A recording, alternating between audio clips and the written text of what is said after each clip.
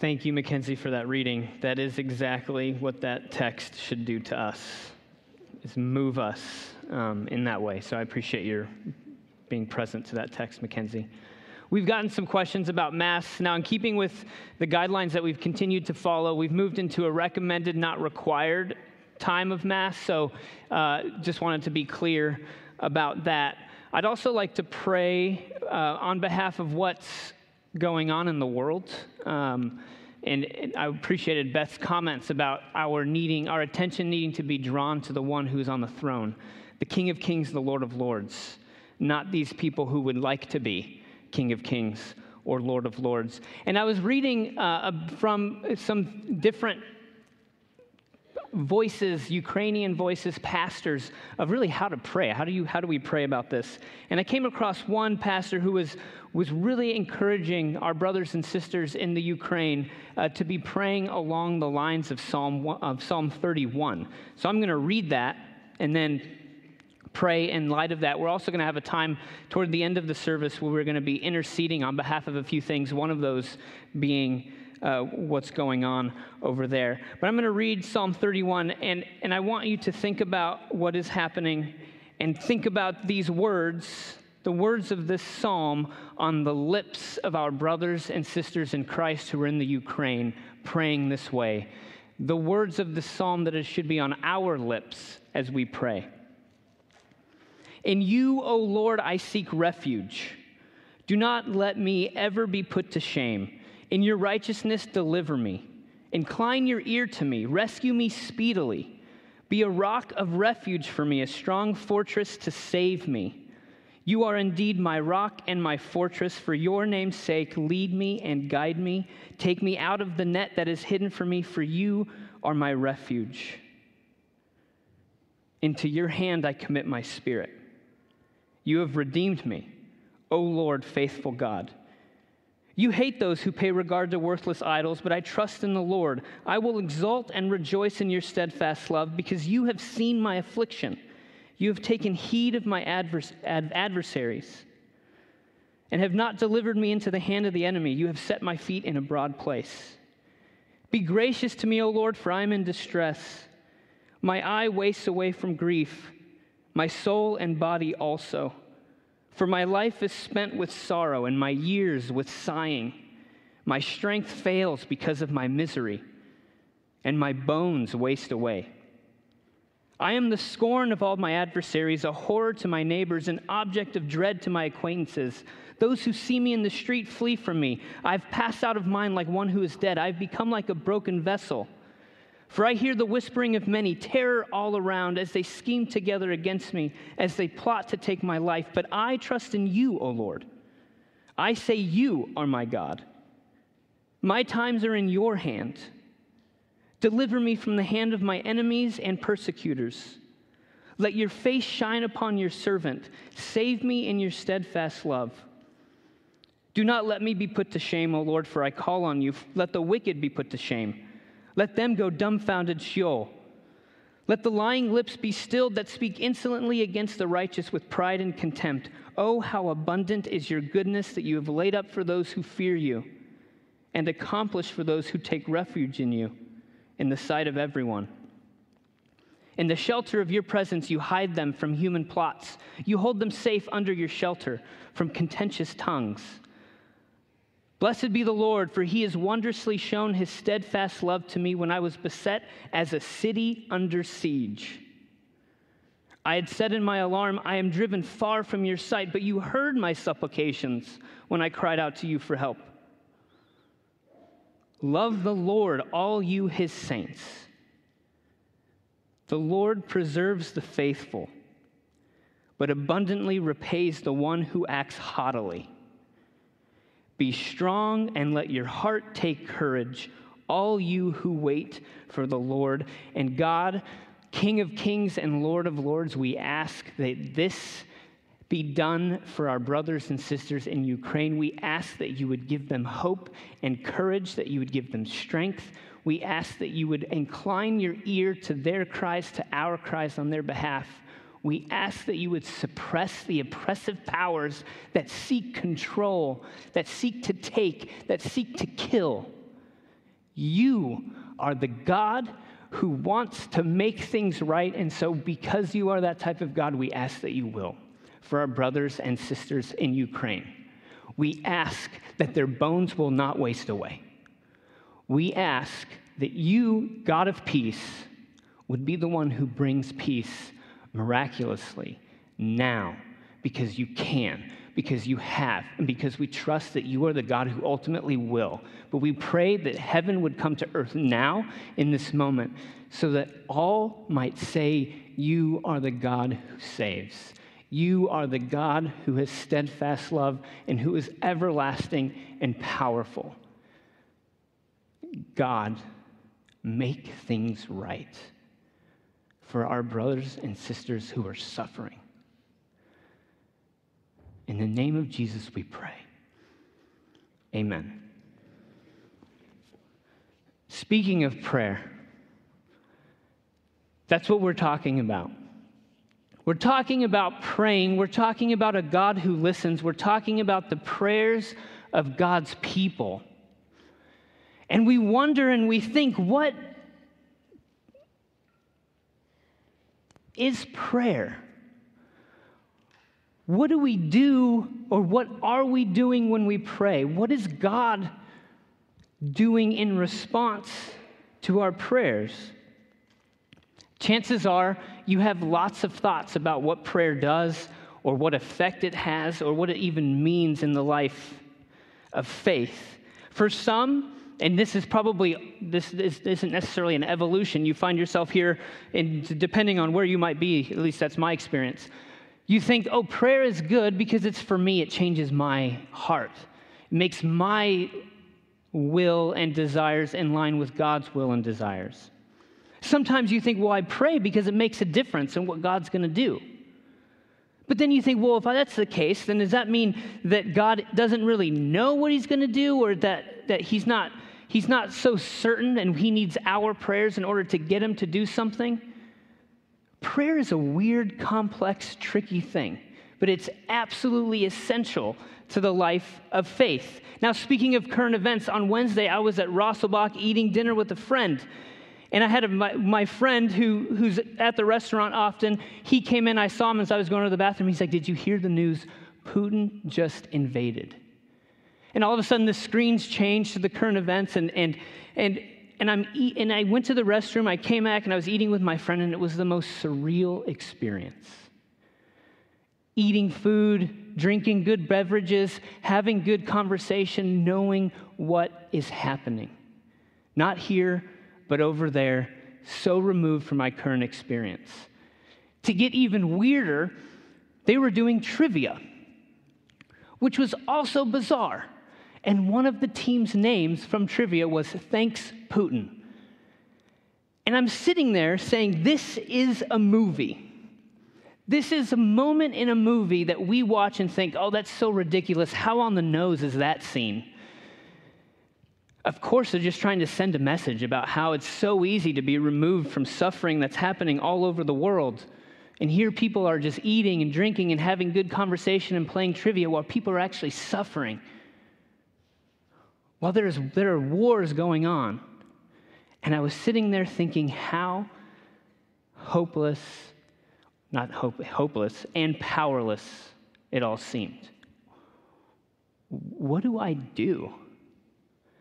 And so you continue to read, or I've been continuing to read people who have been speaking from the Ukraine, in particular Christian brothers and sisters, of what to do.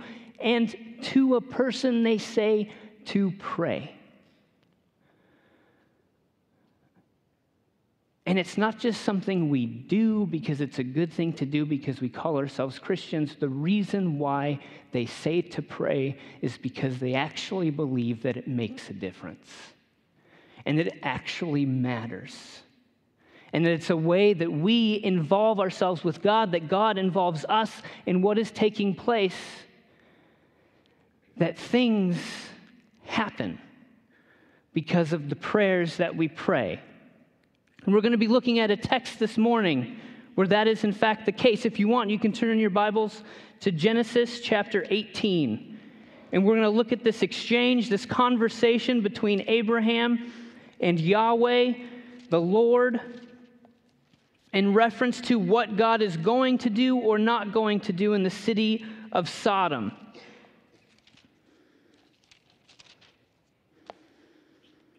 So we see in the book of Genesis up to this point, and this is important, that God is wanting to involve himself in the life of Abraham, and he's wanting to get Abraham involved in the life and work of God. And what we're going to see this morning through this prayer is that the God who has revealed himself in the person of Jesus, the God who revealed himself to Abraham and all through the story of Scripture up to now, is a God who involves and listens to us.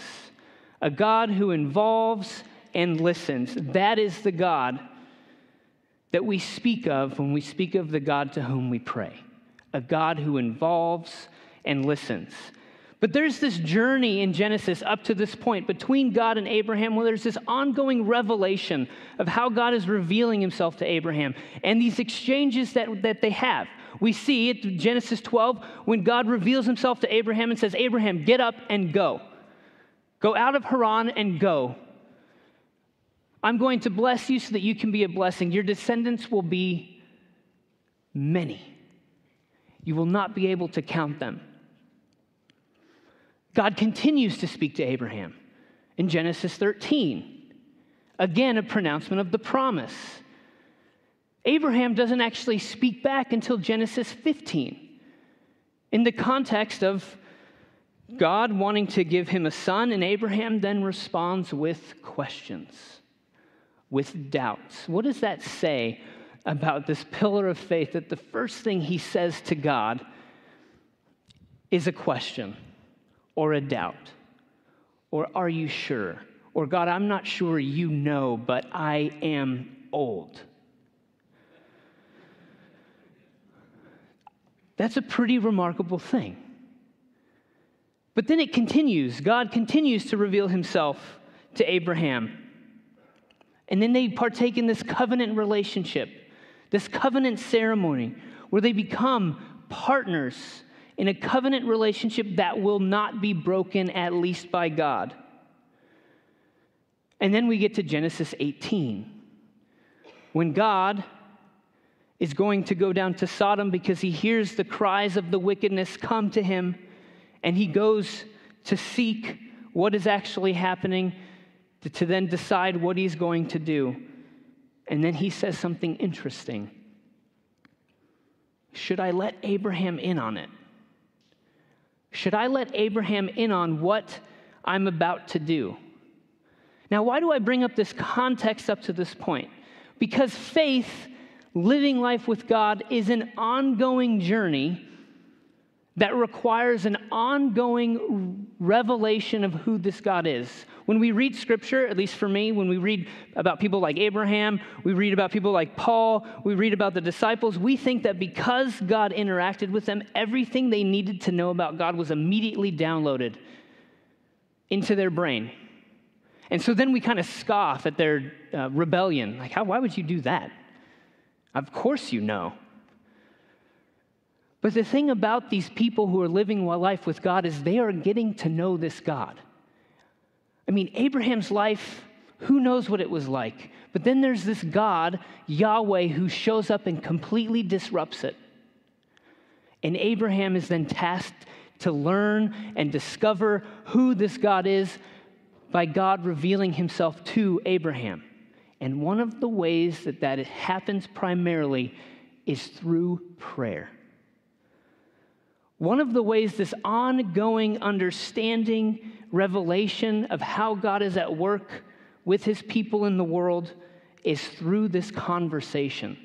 At least that's what we see in the person of Abraham. And so we see in Genesis 18, starting in verse 16, then the men set out from there, and they looked toward Sodom.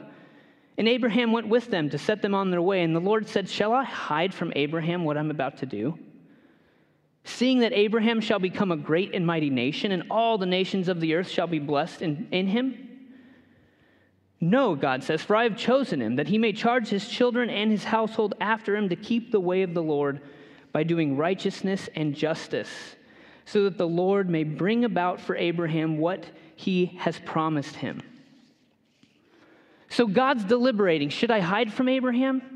And then we almost see this conversation in the mind of God. No, I shouldn't do that because I've tasked Abraham with this purpose of learning righteousness and justice and then passing it on to his descendants.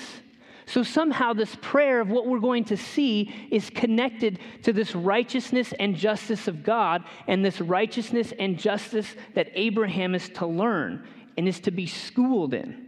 Prayer, significant to this learning. Conversation with God, absolutely central to what's happening.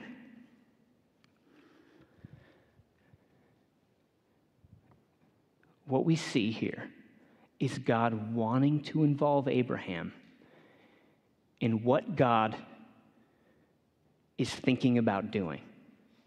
Abraham becomes a central component to this work of God and what God is going to do in the city of Sodom, which is crazy to me because I don't know if you know this, but it is just so much easier to do things by yourself.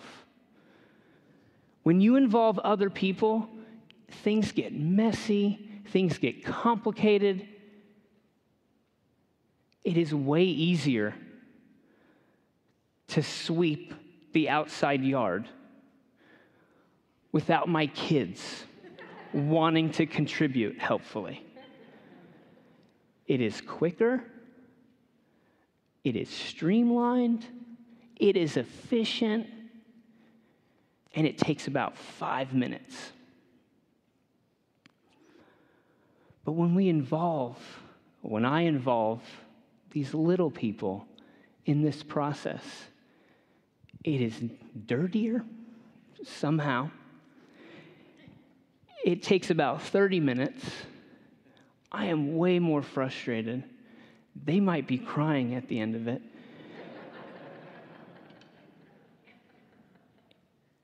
And the job still needs to get done. But the point is not to have a clean backyard. The point is that there are people who want to be involved in my life and people who I want to have involved in my life and I want to be involved in their life, that it becomes about something greater than just making sure the job is done and complete. God, in theory, could do whatever he would like to do, want to do, and it would be far better, far cleaner, far easier if human beings weren't involved. But then we have to think, well, maybe the point isn't simply what God just wants to do. Maybe the point is actually the people he's created to be co-creators, to be partners in the work he wants, in the things he's up to. What we see is a God who involves. Shall I hide from Abraham?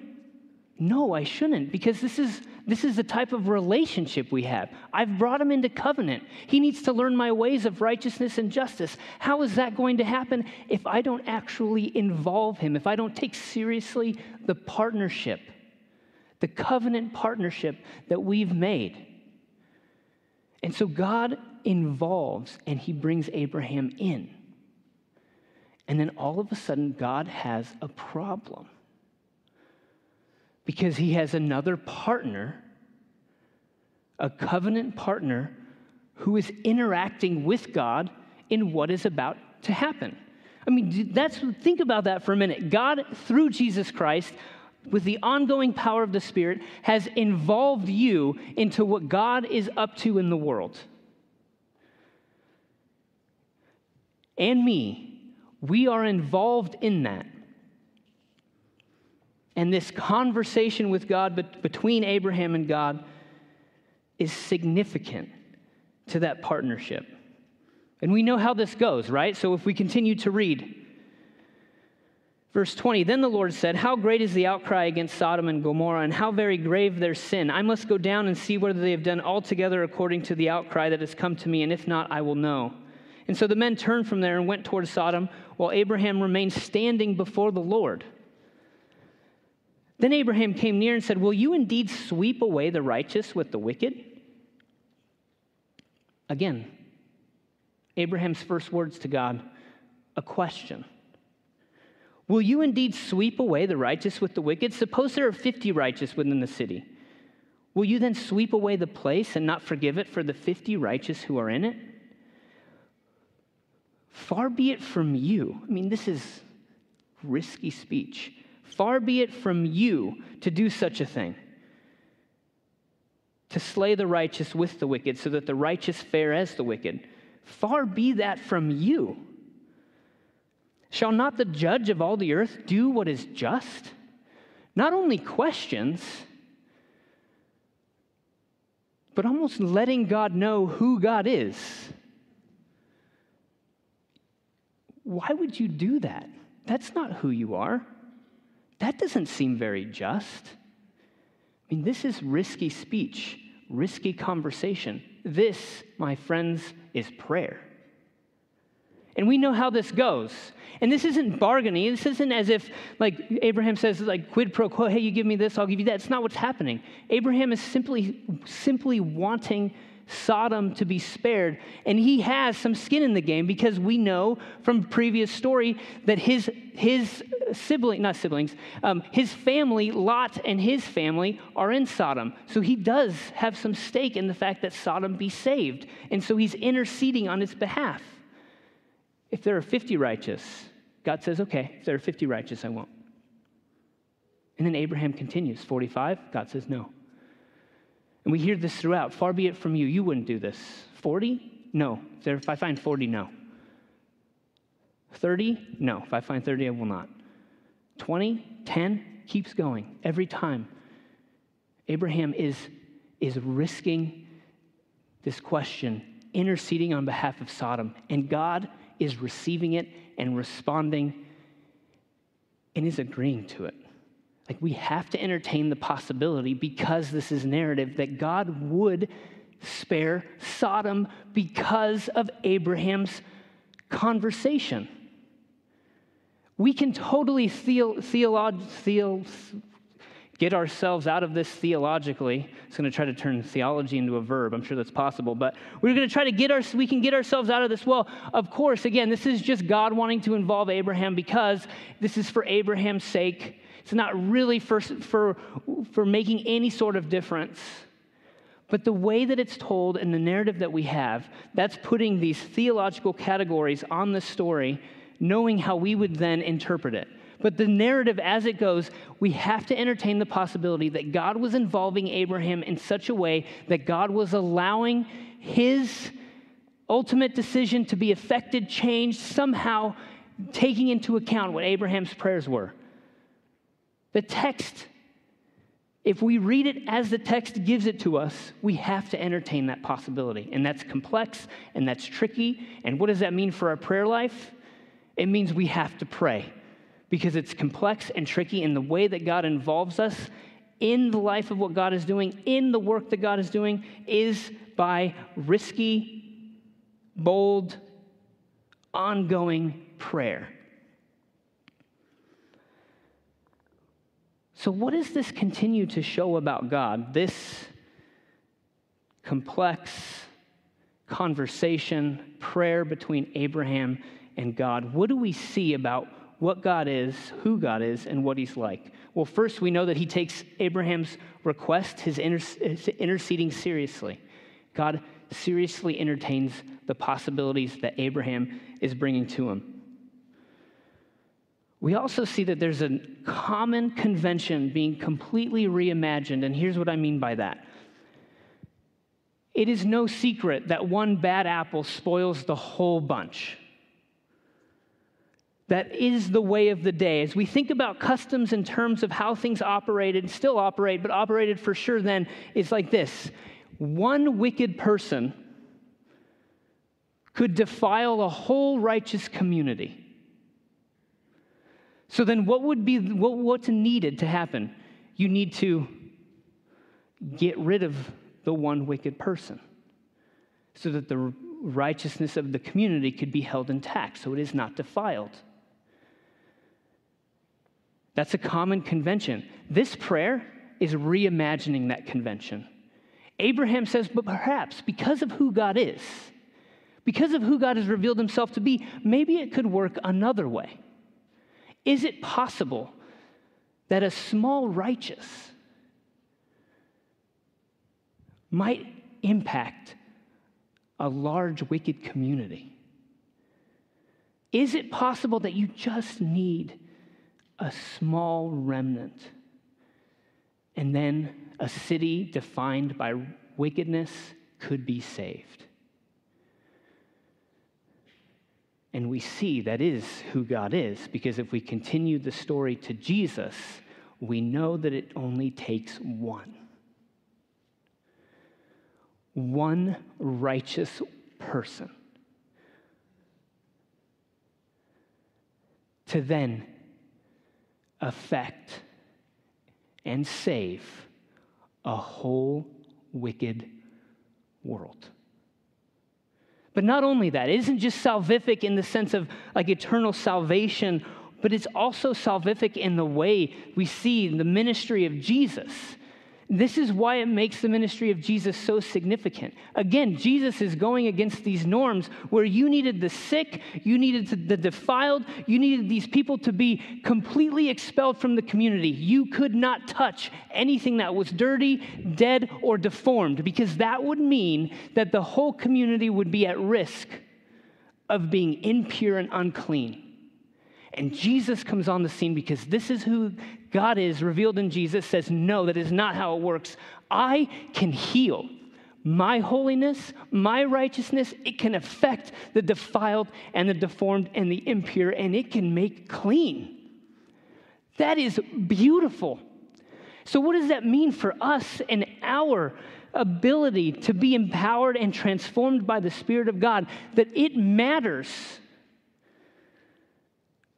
who we are, but also matters the power that we have. And the Christian community does not need to be afraid of being contaminated. And trust me, it seems like a lot of Christians are afraid of being contaminated. Don't get close. We can't have that here because then whatever happens. That is a lack of faith in terms of who God shows himself to be. We, because of who Jesus has showed himself to be, we don't have to fear contamination. The impure has to fear becoming pure. The unclean has to fear becoming clean because of Jesus. So what does this show about who God is? What does this prayer show? It shows that it only takes a little. It only takes a little for God to heal and to make clean and to bring holiness. This is the convention that's being reimagined in this conversation between Abraham and God. And so then what do we learn about ourselves? What do we learn about Abraham? What do we learn about prayer through this conversation? Well, we see that prayer is a vocation. Prayer is central to the vocation.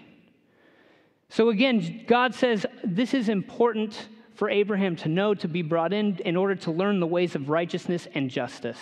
So prayer becomes central to that vocation. And what does this show again about who God is? It says that God is concerned with righteousness and justice, but it is a righteousness and justice infused with mercy. And so prayer becomes part of this vocation. This vocation of partnership with God, of actually taking seriously the covenant partnership that God has involved us in. Prayer is central to that. Prayer is central to this vocation of compassion. One of the things I love about Abraham that sort of jumped out at me in a new way this time was how compassionate Abraham was on the city of Sodom. Looking upon the city that was crying out to God because of its wickedness, Abraham wants this city to be saved. There is no cynicism here. There is compassion. It reminds me of Jesus looking upon Jerusalem, being filled with compassion, weeping on its behalf. Jesus seeing the crowds, having compassion on them. Prayer is central to this vocation of partnership, central to this vocation of compassion, central to this vocation of holiness. Again, it matters who we are, how we live, because there is somehow, by God's means, because of Jesus and the Spirit, some salvific power through the remnant of the holy. And so it matters how we are and how we live. So this conversation shows that prayer is central to the vocation. It also shows that prayer is rooted in trust. Prayer is rooted in trust. Again, this comes by way of this ongoing revelation between God and Abraham. Abraham is beginning to trust who this God is. That is why he can say things, "This is not who you are. Far be it from you that this would be what you do. Are you not just? This doesn't seem just." See, there's this rootedness of this prayer and trust of who this God is and who God has revealed himself to be. And Abraham actually trusted that this conversation mattered. That God wasn't just pandering to Abraham. "Oh, isn't this sweet? Look at him. He's just kind of asking these things. But I'm going to do whatever I'm going to do anyway." No. Abraham, in his mind, believes that this conversation will have real world effect on the city of Sodom. Finally, prayer demands risk. Prayer demands risk. What we see here, because Abraham takes his vocation seriously, because of being rooted in trust, he is then able to risk with his prayers, able to actually ask that God would spare Sodom. Just like we can take the risk of asking that God might actually bring peace to Ukraine. Praying, risking that God might actually intercede because of our prayers of intercession. And whatever it is you need or want or desire God to do. And the reason why it's so hard to intercede and to risk is because, this is personal, I do not want to be let down. I do not want to be let down. I'm let down all the time. And so then I bring that into my relating to God. And instead of being honest with my desires, I hedge. Do you hedge? Do you hedge your bets in your prayers? I certainly do. Because the fear of actually being disappointed seems so much stronger and so much riskier that if I was to actually tell God what I wanted or what I needed, what if it doesn't happen? Or what if something different happens entirely? What if God's silent? What then? What's going to happen to my faith? What's going to happen to my understanding of what God is like? But see, the thing is we all have desires. That is a way that God has built us in order that we might co-create and partner with him in the world. We are people who desire. And if our desires cannot make their way in prayer or in conversation with God, you are then not being human in your prayer. You are not letting God know who you are, and thereby you will not feel known by God.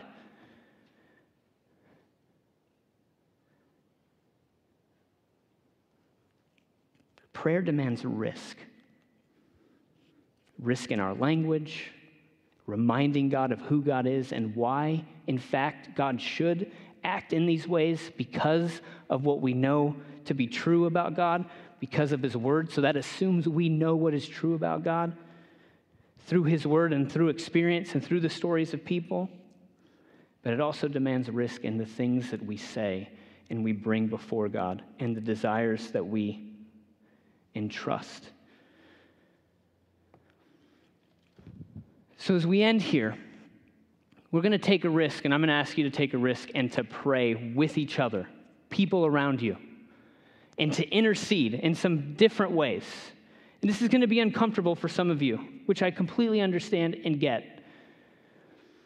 But I'm going to offer 3 ways that you might think about interceding, and I'm going to ask you to pick one of these ways to then intercede with others. Now, on the one hand, I'm thinking about these in concentric circles. So on the close, smaller inner circle, how might you intercede for yourself and for those you cherish? So as you think about it in a smaller scale, how do you need to intercede for yourself or for those you cherish? Maybe a little wider circle, how might you intercede for Long Beach? Gun violence and violence in general is on the crazy rise in our city.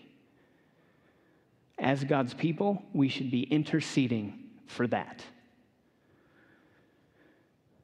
How might you intercede for the world? Now, obviously, there are things right before us we can be interceding for Ukraine, for peace, for brothers and sisters who are there, for Christians. This one pastor, Ukrainian pastor, says, we're going to shelter the weak, we're going to serve the suffering, and we're going to mend the broken. And as we do this, we're going to offer the unshakable hope of Christ and his gospel. And we pray the church in Ukraine will faithfully trust the Lord and serve our neighbors. That's a way we can intercede for them. We can intercede for the world. Certainly, the greatest resource we have here is one another, and there are things I don't even know I should be interceding for that you can intercede for. So we're going to take a moment. I'm actually going to give you just a space of quiet to think about one of those areas that you might then intercede for and press into. And in a moment, I'm going to ask you to maybe turn to somebody who's near you and intercede. And then at the end of that time, Will's going to come up and he's going to lead us in a corporate prayer of intercession on behalf of what is happening between Russia and Ukraine. So just take a moment, think about these questions of how you might intercede. Think about it as in terms of part of our vocation and how we live into what God has called us. And then I will then ask you to start praying in a minute.